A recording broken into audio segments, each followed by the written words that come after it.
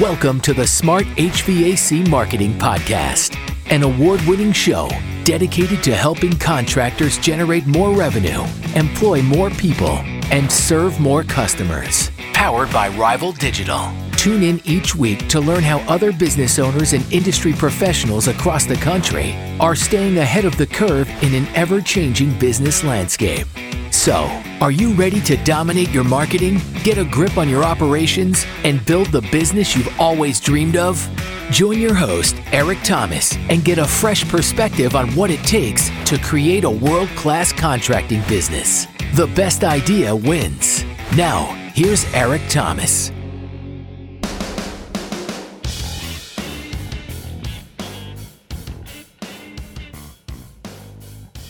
What is going on, everyone? Welcome back to another episode of the Smart HVAC Marketing Podcast, where we believe the best idea wins, and we are here to help you generate lots of good ideas, like your brand message, your marketing message, all that stuff. And today, got on someone who I think is incredibly smart, Mr. Josh Kelly from Clover. He's been on the podcast before, so if you haven't listened to that episode, I'd recommend you going back and checking it out. It was actually one of our highest downloaded episodes ever. I think it's top 5 at least. Got a ton of traction less than this is only the 6th episode though, so that's not really saying that much, you know. That's true, yeah. Yeah. So out of 6 episodes, his was the 5th. Yeah, perfect. That's a top 5, you know. Details. Huh? That's right. Yeah, super excited to have you back, Josh. How you doing? Good, man. Good. Glad to be here and excited to chat with you. And I always enjoy talking with you, man. So it's a win-win all the way around. Yeah, no, I'm super excited. You know, what we were talking about actually right before we hit record was how it's January 16th. It's that it's been past that time of year where you should probably be planning and coming up with strategies and doing all that stuff, kind of laying down the roadmap for your year. But there are still some contractors who are, you know, maybe they took a vacation or they were wrapping stuff up a little bit later than they wanted to, and they're starting to kind of figure things out now. And I wanted to kind of hit on was just messaging, marketing, like your message that you put out into the world for your company, because in the HVAC industry, we see so many people with the exact same message, total home comfort. Sometimes the same names, and their websites look the same, and their emails look the same, and their radio spots sound the same. And it's like, you know, I don't know why this is, but like, our industry doesn't learn from other industries well, comparatively. Like, in no world would, like, you would never see a Geico run almost the exact same ad with a green screen with a truck pulling up and talking about great service as Allstate and all. Like, you have to be different. You have to stick out. But for some reason, we don't do that. It's like, well, if it worked for them, then it must work for us. It's like, do you know it worked for them, by the way? Like, there's a good chance it didn't, right? An equal chance that it didn't. You make an assumption that, hey, they've been doing it for a while, that's working really well, and that's not usually the case. And then, messaging is easy, but everyone seems to skip over it. Yeah. Well, it's like you said, I mean, it's so many people doing the same thing. So, I mean, you've got a very impressive resume. I'd say you got a little street cred by now. That was me attempting to be cool. If you're listening to this right now, and you guys are like, Eric, street cred, never say street cred again. That was not cool. I'd say that Josh has got some street cred in the industry, in particular on the marketing side. So why don't you go ahead and just briefly, you know, fill our customers, our listeners in on, you know, your background at Parker & Sons and kind of some of the stuff you did there before we dig in. Yeah, so a lot of people know me from Parker & Sons. It's my family's business. I ran the marketing and the eventually operations. It's the largest HVAC plumbing company in the United States. We did $240 million just in Phoenix last year. Most profitable, largest, fastest growing company in the United States. Then beyond Parker, I've helped companies. If you were taking top 50 companies in the United States, size-wise, I've worked with, over half of them at this point. The Dave Geigers. I was just over at Tom Boy's shop at Airco. The Kevin and Service Champions, the Wrench Group, the Apexes of the world. Like, I'm the guy I'm the big hired gun for companies that really want to grow. And I do work with some of the premier top echelon companies, but I work with a bunch of smaller companies too. And right now I own companies all over the United States too, growing some companies from, 5 to, 25 and some companies, moving them from 2 to 15 or 22. So I've helped a lot of companies at this point and visited a lot of shops and done a lot of business in this industry. Yeah, that's awesome. I don't know if that was helpful. So I know one ever likes talking about themselves, man. Well, I said you had street cred, and so we needed the validation. Cred, yeah. And I got the tattoos with all the company names. I got No, I don't have any of that. No. Absolutely not. Yeah, I mean, let's just dig in because a lot of our listeners, they range in size of company size. And, the goal of this podcast is always just to try to chat about marketing ideas, kind of help people generate some good ideas. And so when you're talking about, your more premier top level companies and then some of your smaller companies and everything in between, what's some of like the underlying trends you see between the ones that get it and the ones that just don't? I mean, this is kind of an outside the marketing conversation because I learned a long time ago, and this is not like an insult. It's just the honest truth. Like, you don't have to be that smart. You don't have to be that good a business person to make a lot of money in this industry. In general, you have to do one or two things really well. And those one or two things aren't universal. Like, you can be really amazing at sales, or you can be really great at customer service. You could be really good at reporting and tracking. You could be really good at marketing. And like, if you have any of those things, you have a $10 million business, right? And you're making 15% if you know what you're doing even slightly, right? So I found the biggest difference from companies that are really driving well and having a lot of success.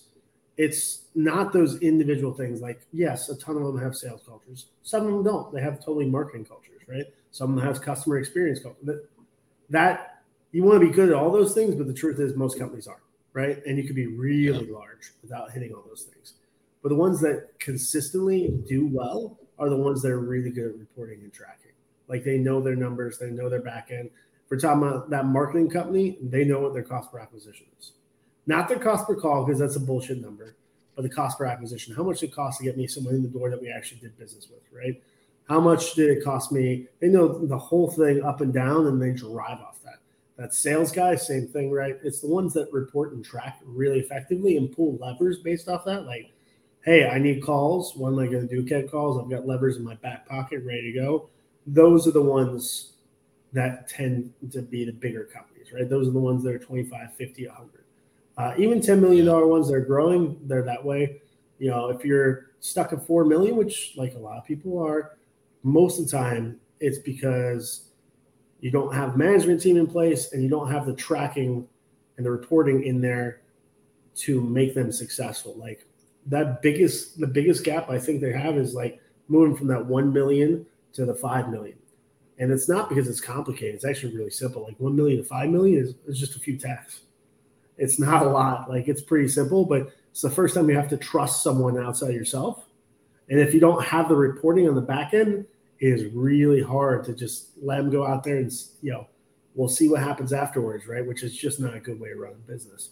So the reporting and tracking is probably the most consistent thing with the biggest, most successful contractors, or the contractors that are just growing like crazy. Yeah. Well, yeah, no, I certainly agree. And I definitely agree on the cost per acquisition part, because that can, if it's going to cost me $320 to get a new customer and you need 500 new customers, well, at that point, you're just playing with a calculator to see how much money you need to spend and what levers you need to pull and what's worked and what's not worked. Yeah, 100%. Now, I would say a $320 cost per acquisition, there better be installs. If they're installs, okay. If they're $79 tune-ups, that's painful, right? But like when you start tracking that and you really dive into it, you realize how cheap it is to attack your customer base, right? It's like, oh, those are $15. A brand new customer is $100, right? Yeah. Like, why don't we get more $15 ones? Yeah, and then we just start scaling and like, well, which one's working better, this or this? It's not that we have to choose between them, but we have to constantly be tweaking and driving it. Yeah. Okay. And so this is a perfect segue here. Your cost per acquisition. Yeah. There's a lot of different ways you can lower that, but what comes to mind for me immediately is if you increase your conversion rate through your marketing efforts, naturally you'll be able to drive some other costs down. And so we're talking about messaging here, like you go search AC repair near me. You're going to see 3 Google ads at the top that all say AC repair, Virginia Beach, give us a call. Yeah. 24/7 emergency service. Yeah. We do great service. Yeah. Satisfaction guaranteed. Doesn't everybody, right? Like it's a platitude that means nothing. It's like world's best cup of coffee. You know what I mean? Like there's no value to that anymore, right? Like everyone knows that's bullshit. Yeah. But yeah. So yeah, I mean messaging is incredible. I would say especially on the marketing side, the most underutilized piece of it is the conversion, right? Yeah. Everyone seems to pay, like if you're doing digital marketing as an example, you're running a PPC campaign, you'd be surprised how many contractors know, impression share, which by the way is a bullshit number, is totally irrelevant. But they know what their cost per click is, and they never track. They're like, I got to drive down the cost per click. I'm like, not necessarily. If it converts better, that's more important to me, right? It's the cost per acquisition they care about, but conversion is super underutilized and paid attention to, right? And they're not driven, a lot of times they're driven by like a marketing partner, and they should be for the most part, right? But you also should have a strong influence on your cost per acquisition and your conversion. And what people mistake is they try to be like that one size fits all and never tell a story and never get into who their customer base is. And if you're generic, you're just never going to do that well. Like you have to speak to someone specifically, right? You have to create a persona. You have to create a USP, your unique selling proposition. Like, why would they choose you over everyone? And if your USP is like, it's because we get the best prices, bullshit. Right? That doesn't relate to everyone, right? Like you have to segment the people in your area, and it could be a large chunk, but it can't be everyone. Yeah. Right. And if you build your website and your radio ads and your emails to try to attack everyone, what you'll end up being is, nothing to everyone. Yeah. So you really need to dive into what makes you unique. What's your company personality? What's an offer that actually drives, not that generic BS offer that everyone else talks about, and really tell a story and be memorable. Even on a web page, like they land on your web page and you have that generic SEO page, right? Your conversions won't be there. Yeah. And a person that comes to the website that doesn't do business with me really has no value to me. And I know that's harsh, but like, it's just, they didn't do anything. And maybe they'll do something down the road, but like probably not. So conversion is so important, and like landing on that page and seeing your personality and getting that social hook and that culture hook of like, they know who you are, they know what you're about, and they like that. That's how you get conversion. Yeah, absolutely. So what are some ways that, just the average listener out there could go about finding whatever their USP is, their unique selling proposition? Like how do you go about even finding that? So it's not an easy conversation. Like, and I've done this a lot. Like I can't tell you how many like USPs I've made for people in the industry where it's like, just get Josh Kelly on the phone and I'm going to ask 500 questions and we're just going to spitball something until we come up with it. But not everybody has access to me, and I realize that. So number one, you can always get an expert in to kind of help you with it. But the truth is it starts with a persona. So like I use the HubSpot persona tool. It's a totally free tool. Just look up HubSpot persona builder or something to that effect. And what you're going to do is you're going to pick like 3 actual physical customers. And you're going to define what that customer looks like based off your knowledge, right? And try to decide who is my ideal customer so I could speak more effectively to them, right? What does that customer look like? What do they want? Another good exercise is this too. There's all kinds of list companies out there, and they do direct mail or whatever, right? They can pull your current customer list and actually tell you who you're already doing business with. And you may decide to lean into that, and you may decide, well, oh shit, I'm going after the wrong kind of people, right? So first thing first is you got to have to discover who you're going to go after. Yeah. Now, once you decide who you're going to go after, then you have to build a USP, right? A unique selling proposition. And basically, like, why would they choose you? And if you can explain why a customer would choose you within a minute without saying something that everyone else would say, we have a problem, because it's going to be hard to drive conversions. It just is. Not just on your website, but on the phone, in person. Having a personality to the business is a huge differentiator, right? And that could be the family company, that could be the aggressive guy from New York, that could be, there's all kinds of different USPs, and each area is going to have different hits, right? What's going to be valuable to them. But you need to start with that persona and, like, would this resonate with this person? And are there enough of these people for me to have a whatever size business I want, whether that's 10 million or 25 million or 100 million or 240 million. Yeah. No, exactly. And so, like, I think it's so important to understand what they look like, what they enjoy, what their family looks like, so that you can speak. Yeah, you do that like directly to them. 100%. You do that, and I think it's creepy, like, to be totally honest. Like, but you give someone your customer list, right? And you guys signed an NDA, like, make sure you're covered, right? Or they have to sign an NDA and make sure it's well protected. But, like, they could tell you way more details than you think. Like, not just the average age of your customer, which is valuable to know, not the average income, just the average income, which is valuable to know, but, like, what's their religion? What's their sexual orientation? What areas of town do they live in? What magazines do they like? What radio stations do they listen to? What TV stations do they watch? Like, they could get, like, super, super creepy. Like, what size family do they come from? How big a size of family do they want? Like, just to the unbelievable creepy detail. And some of that's way more than you need, right? But some of it's, like, really valuable to know too. Like, if you knew the type of customer that we do the most business with, and that was our ideal customer, those aligned, and I knew which radio stations they listen to the most, would that be valuable for me for marketing? Hell yes, it would. Of course it would, right? Now, religion and stuff, no, you could go after that too. Some businesses are super religious. That's part of their culture. And you can lean into that too. But, like, knowing and making a decision based off data is way more effective than doing it on a whim. Yeah, absolutely. Because then at that point, you're not being the guy for everyone, which really you're being the person for no one. Yeah. Yeah. But if you're the person for three different types of people, and that makes up 33% of your demographic, then you're going to make way more money than if you try to be everyone for the whole town and you only hit 0.1% of them. Right. Right. Yeah. And it's like, I think it's important too. Like, so when we talk about USP, it's a unique selling proposition. You can't say things like, we do great work. Everyone does, right? We have competitive pricing. Everyone says that, right? What's unique about you? Are you minority owned? Are you female owned? Are you a family driven business? I mean, there's so many USPs, like there's hundreds, right? But really, you got to keep in mind, they break down to three basic categories. So there's three things in our industry that historically have worked without fail.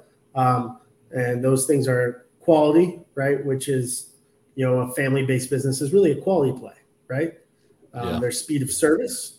And there's the last one, which I hope no one wants to play, but that's being in the low price layer. It's cost-based, right? And that's a race to the bottom. So most people really play with speed of service or quality, but there's 1,000 ways you say quality. And there's 1,000 ways you say speed of service, right? So you have to come with that in mind, hit that persona, and then on top of that, add a personality to your business. Like, I know companies that do like personality diamonds, which is like a Hollywood thing where, like, you describe a character, like what's their background, what's their story, like what do they feel like before you give the script to an actor, right? So they understand where that person's coming from. You do the exact same thing with your business. Where it's like, if my business was a person, what would they be like? And what would I want them to be like? And once again, you can't be something for everyone, right? And when you start putting that personality and you combine that with a USP, that's when your marketing actually grows legs and you really get to tell a story. And you really get to impact and be memorable. Yeah, absolutely. And like you were talking about, like the different ways that you can say quality, it's not just satisfaction guaranteed. In fact, you can't say that because everyone says that. Everyone says that, but like, I was reading a book that you're probably familiar with that was written by someone in your family. And, I might be familiar with it. There's a chance. Yeah. And he had mentioned something in there about like something so crazy like I can't remember the exact verbiage, but it was like, we'll get the job done right or we'll eat a bug. Or like just something that's like it's they're saying we're going to get it done right. It's going to be good, but then it's not just like satisfaction guaranteed, high quality. It's like, no, we're going to get it right. Or I'll eat my hat is what's in the book. And there was a company who did that. And literally every time a mistake was made, he would send that customer a video of him eating a hat. And that shit was amazing marketing. Yeah. Yeah. It's so stupid, but so powerful because it's different. And by the way, does that give that business a personality? Absolutely. It's fun, funny. Like you don't take yourself seriously, which resonates with a lot of people. Yeah. Like imagine if your customer persona is a 42-year-old that is obsessed with the NFL.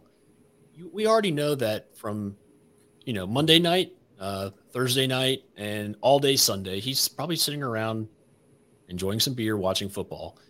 Now, like, what if yours was like, we'll get it done right, or we'll something crazy along the lines of like, we'll pad up and let the local college football team drill me. Probably don't do that one. but so like, you're going kind of the same thought process as the eating that, and there's nothing wrong with that, right? But like what I would say is if I knew my customers were super NFL fans and I was putting together a website or a radio ad or television ad, like I would have whistles in there and I would use I would tell stories about how a tune-up is, and I'm making this off the fly, so it's not going to be great, but like a tune-up is like having a playbook, right? Or putting together a practice, right? How many teams do you know work well without a playbook, right? It's the basis of making sure everything works well. You need to make sure it's a better example is like without doing a tune-up, it's like running a football team without an offensive line. How is that going to work? It's not going to work long-term. It can work for a short period, but eventually that's going to break because your quarterback's going to be worn down and be torn apart. Your AC system's the exact same way, right? And that's a better example of the one I just gave, right? But you can build a story around that because you know what they like and what they care about. And I would use they're super football fans. I would try to use a local football announcer or one of the players. Players are not as good, but an announcer where they actually care what they think about. So like one of those sports broadcasters is my voice. There's all kinds of stuff you could dig into that. And that makes you unique compared to everyone else because you're doing it differently. And people that really care about football will resonate better with you. And as long as your offering makes sense, they're more likely to do business with you.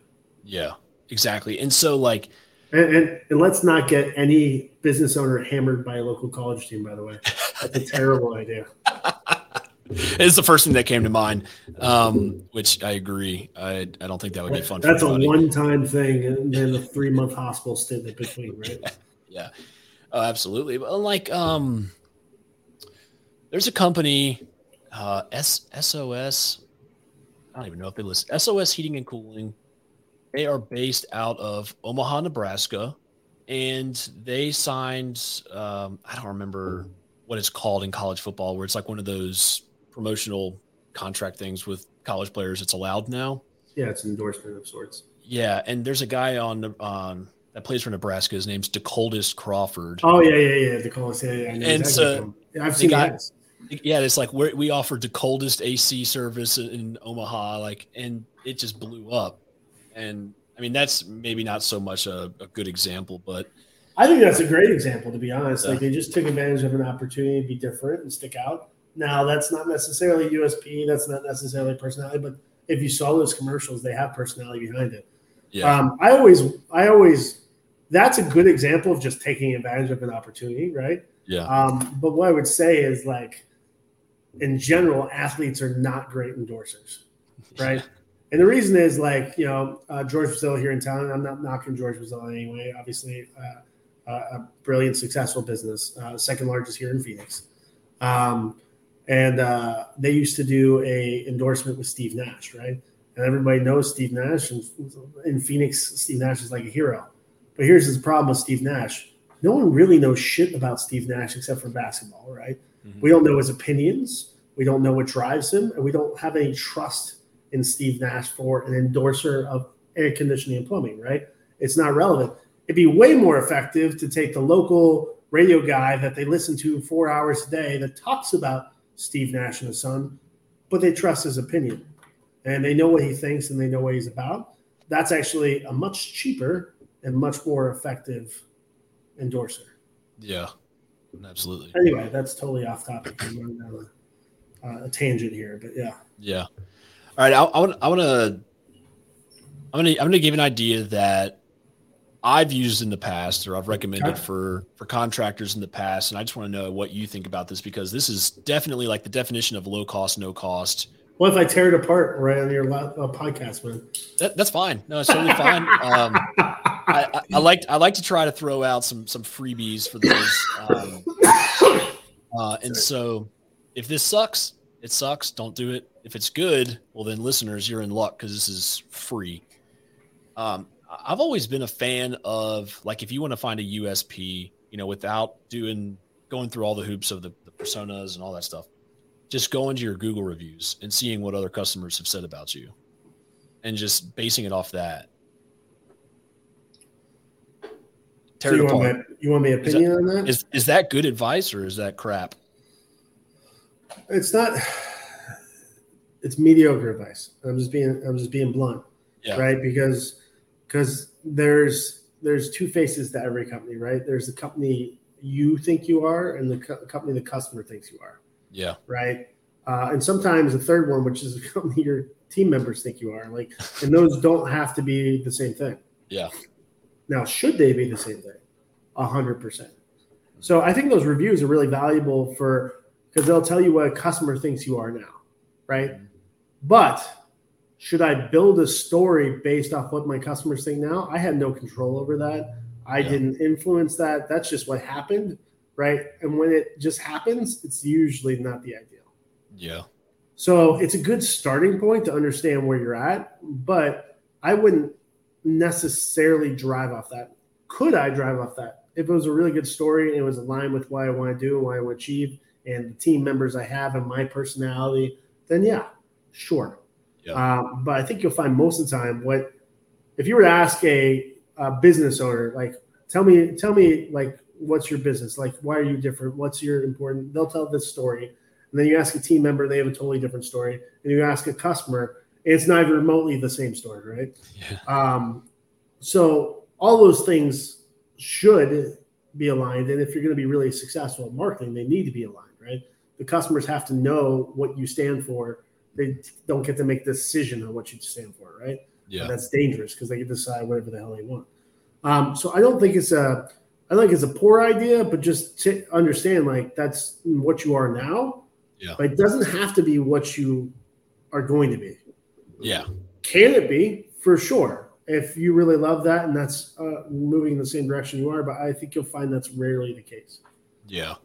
Yeah, no, I'm just curious because, like, I've always thought that there would be, like, little nuggets of gold within your reviews of, like. Oh, they're for sure. That's like what people think of you. Yeah. Right? And that's super valuable to know, right? Yeah. And that can be good and bad. Yeah. Yeah. Well, like, because we see a lot of reviews come through, and, like, you'll see some that'll be like, oh, Doug was so cute. It's like, okay, maybe we make a calendar with Doug and give it to every customer, or I don't know, but I feel like there is, I don't think you base an entire USP around it, but there's definitely some value in there for, like, just understanding where to start. Right. It's just like hitting your customer base, right? Like doing that study of your customer base. That's what you are now. And you can choose to lean into that, but it really should be a choice, not an accident, right? Sometimes you do those studies and it's like, holy shit, these are the wrong customers. Yeah. I need to adjust. Most of the time it's like, okay, it's not an ideal customer, but it's close to it. Let's shift slightly. Sometimes it's a total 180. Sometimes it's like, yeah, holy shit, That's exactly who we want to target. How do we lean further into it? It's a great starting point and indicator, but like it's your business. You should decide. And now there's a lot to making this the truth, right? But you should decide who you want to be and what you stand for and what your team stands for and what the business stands for. You shouldn't let some random person on the internet decide that for you. Yeah, no, I agree. I mean, it's true, right? I mean, no, 100%. I mean, and so like you said, you ask the customer, you ask yourself, you ask a teammate, you might get something different for all three. What are some exercises, without giving away a playbook or going too deep into detail? Like, what are some just basic exercises that someone could do with their team to kind of find out, like, what makes us different rather than 24/7 amazing service? Yeah, I mean, so I don't really. Number one, I don't mind giving playbooks. We can give away whatever we need to make this effective for them and make this valuable. But I don't have like a set playbook, right? Like first thing first, everybody should have read the book Know Your Why. I think that's a great starting point to help understand what you're about and apply that to your business, right? But I think it's really that conversation, like why would customer choose us? There's three names on a piece of paper or on a Google search. Why us? And it can't be like the answer almost inevitably will be those generic answers. Like, well, it's because we do great quality work. Yeah, but do we? Like, are we above and beyond everyone else? And that's true. Do we get credit for that? But how do we say that? Because we can't say great quality work because everybody and their mother says that. No one. I mean, very few companies go out there trying to cut corners, right? Yeah. It just happens over time or accidents or whatever, right? But like, we're the highest trained technicians in town. Like that's a quality play, but you better live it, right? Yeah. I mean, I don't know, man. Like it's creating USP and going through the process. It's just a thought and a little bit of effort that most people don't spend the time and money and effort to do. But it's the question like, why would they choose us, right? And just hammer that until you come with something that's really succinct, that's easy to explain, that's easy to show, and that everyone can rally around. And it doesn't have to be this world mind-breaking thing, right? Like highest trained technicians in town. That's a solid USP. That's great. You don't have to be like, we're ending world hunger. I mean, but honestly, you can do that too, right? Like Tom's shoes, right? Like we give a shoe to every time we buy a shoe, we donate a shoe in Africa, which isn't even good, by the way. It's like a terrible. It's a solid USP. It's terrible for African economy. Like I don't know if you've done the research on that, but like it was unbelievably bad, and Africans hate it. Right. But it's a really solid USP and people went freaking nuts for it. And Tom's Shoes is like a huge business, all because of a simple marketing ploy. Yeah. It's not a charity ploy. It's a marketing ploy. Yeah. That's good stuff. Well, we're at 32 minutes right now. I know that people they just drop off like flies at about the 31 minute mark. So is there anything we haven't covered yet that we want to chat about before we start wrapping up? I mean, there's so much we haven't covered yet, but yeah. I mean, I would say the biggest thing, and we're harping on, and there's lots of conversations we can have, right? But if you really want to be solid marketing, there's only a few things you have to do really well. Number one is you track and report effectively, so you know what's working, what's not working, so you can make decisions off it. Number two is you have to plan ahead, like put together a content schedule. Anytime you write something last minute, you're going to get last minute results. So planning ahead is super important. Number three is develop a personality, a story, a USP, like be different, unique. And number four, only do things where you feel like you could dominate. Don't be the smallest voice on a radio station. That's a waste of your time, money, and effort. You need to go places where you feel like you could actually gain traction and win in that area. And sometimes that means cutting down to small time frames. Sometimes it means small areas. Sometimes it means I dominate a tiny radio station, right? All these are fine, but you have to work your way up and make sure you're always dominating. If you do those four things consistently without fail, marketing will work. just the reporting and tracking alone, you'll figure out real quick what is working and what not working, and you won't keep spending money on something that's not working. Not necessarily that the system doesn't work, but you won't do it the exact same way you're doing it now. Yeah. I got a quick question for you. This is just, I mean, I know all of our listeners are contractors, and you are a marketer. I'm a marketer. I'm on the agency side. I'm more of an operations guy now than a marketer. I have been for a long time, but I come with a pretty serious marketing pedigree for a contractor at least. Yeah. I'm just saying, like, I really appreciate your perspective on this, and I definitely respect it for sure. When it comes to marketing companies, like, and because you said the number one thing is like tracking and reporting, and there has to be, like you mentioned earlier, the marketing company or your partner's got to deliver that conversion. But part of that has got to be like, there's got to be check-in. There has to be some type of camaraderie. There has to be some type of like true partnership, working together type of thing. What's your advice for contractors out there in regards to like working with your marketing partner? Okay. So when you say marketing partner, most people hear digital marketing, right? But there's lots of different types of marketing partners. Yeah. So really it's a combination of a few things. And we'll talk about give away a playbook for free. I'll give away a playbook for free too. So hit me up. Just go to, let me think about it. If I give you a link, will you put it in the show notes? Will that work? Yeah. Yeah. I'll give a sheet on how to drive your digital marketing team. I think a lot of people love that shit.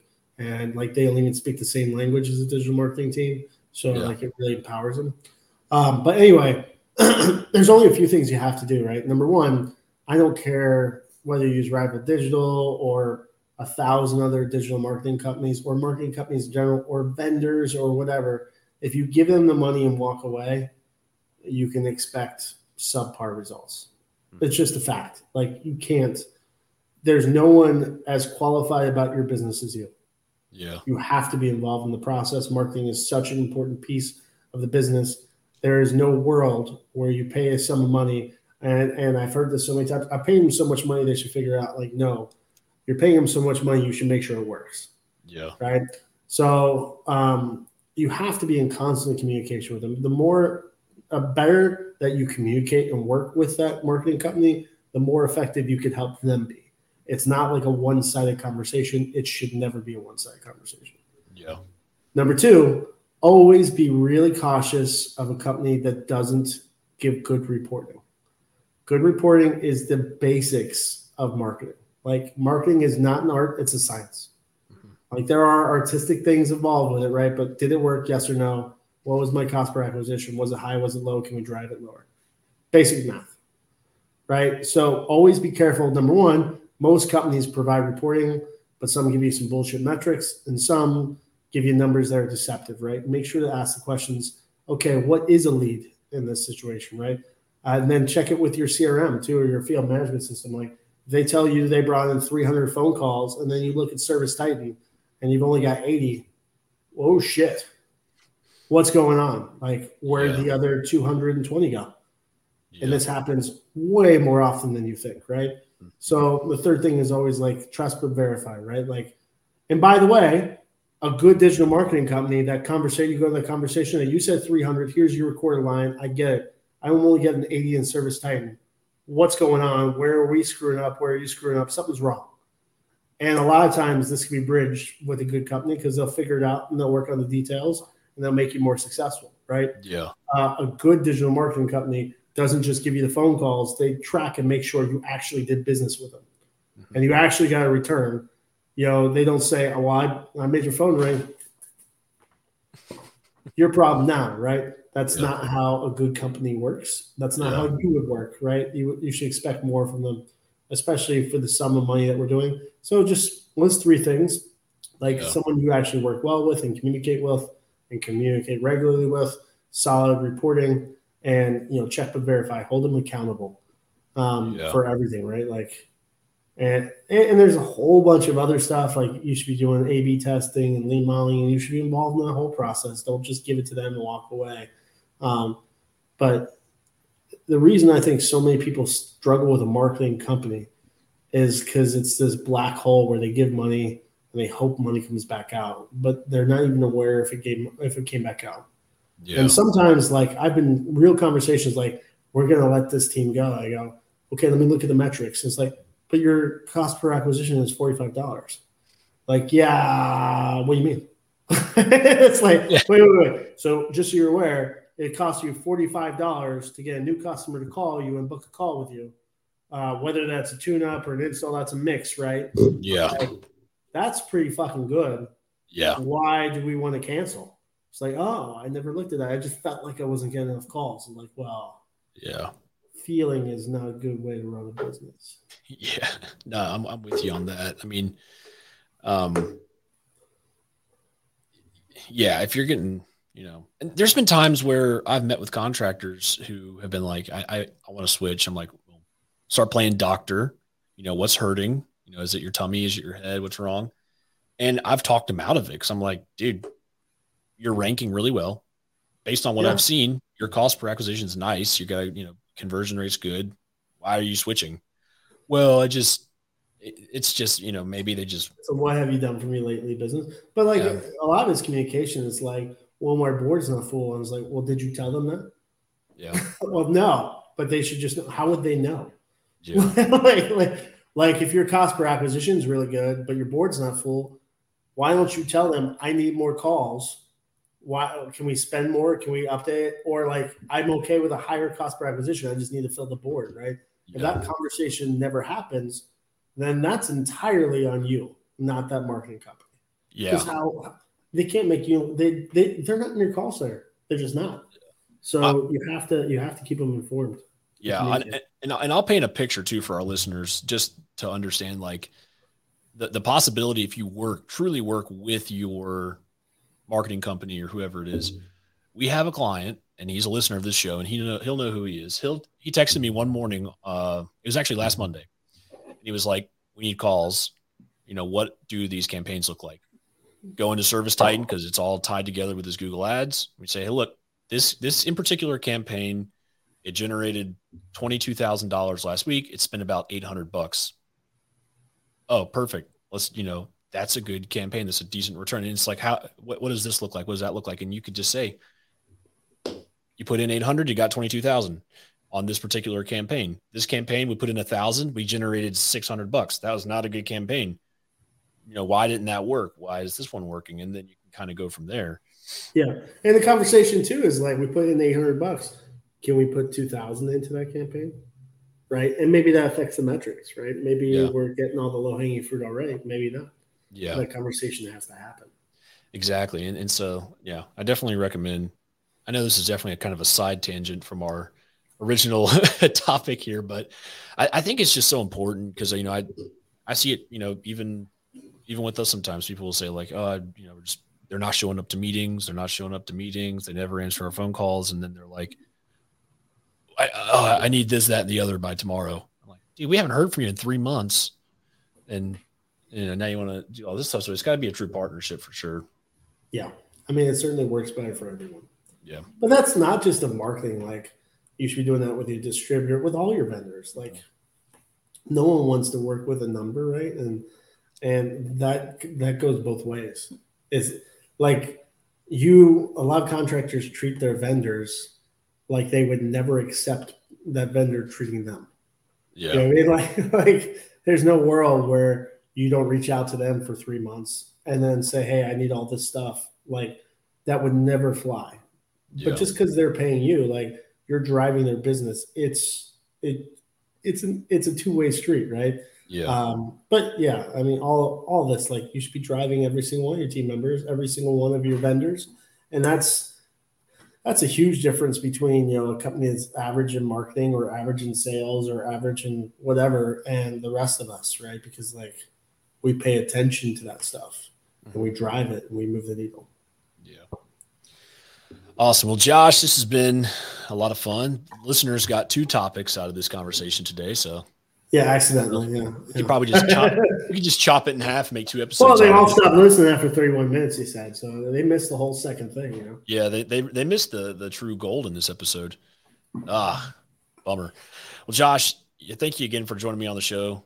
again. And what's a good way for our listeners to reach out and connect with you? Honestly, you can always call in. You can go to growwithclover.com, or you can just shoot me an email. I'll give out my personal email. I will warn you, my team goes through my email too. So they're pretty quick at responding, but I respond the best I can. It's just josh@growwithclover.com. And I'll make sure to, right after this, Eric, I'll send you that link to how to drive a digital marketing team so you can put in the show notes. Awesome. Well, Josh, thank you again for joining us, and I hope you have a great rest of your day. All right, man. Appreciate you. Sir. Thanks for listening to the Smart HVAC Marketing Podcast, powered by Rival Digital, helping business owners and industry professionals across the country stay ahead of the curve in an ever-changing business landscape. We hope you learned something from this week's episode, and don't forget to rate and review this podcast. Thanks again for listening to the Smart HVAC Marketing Podcast.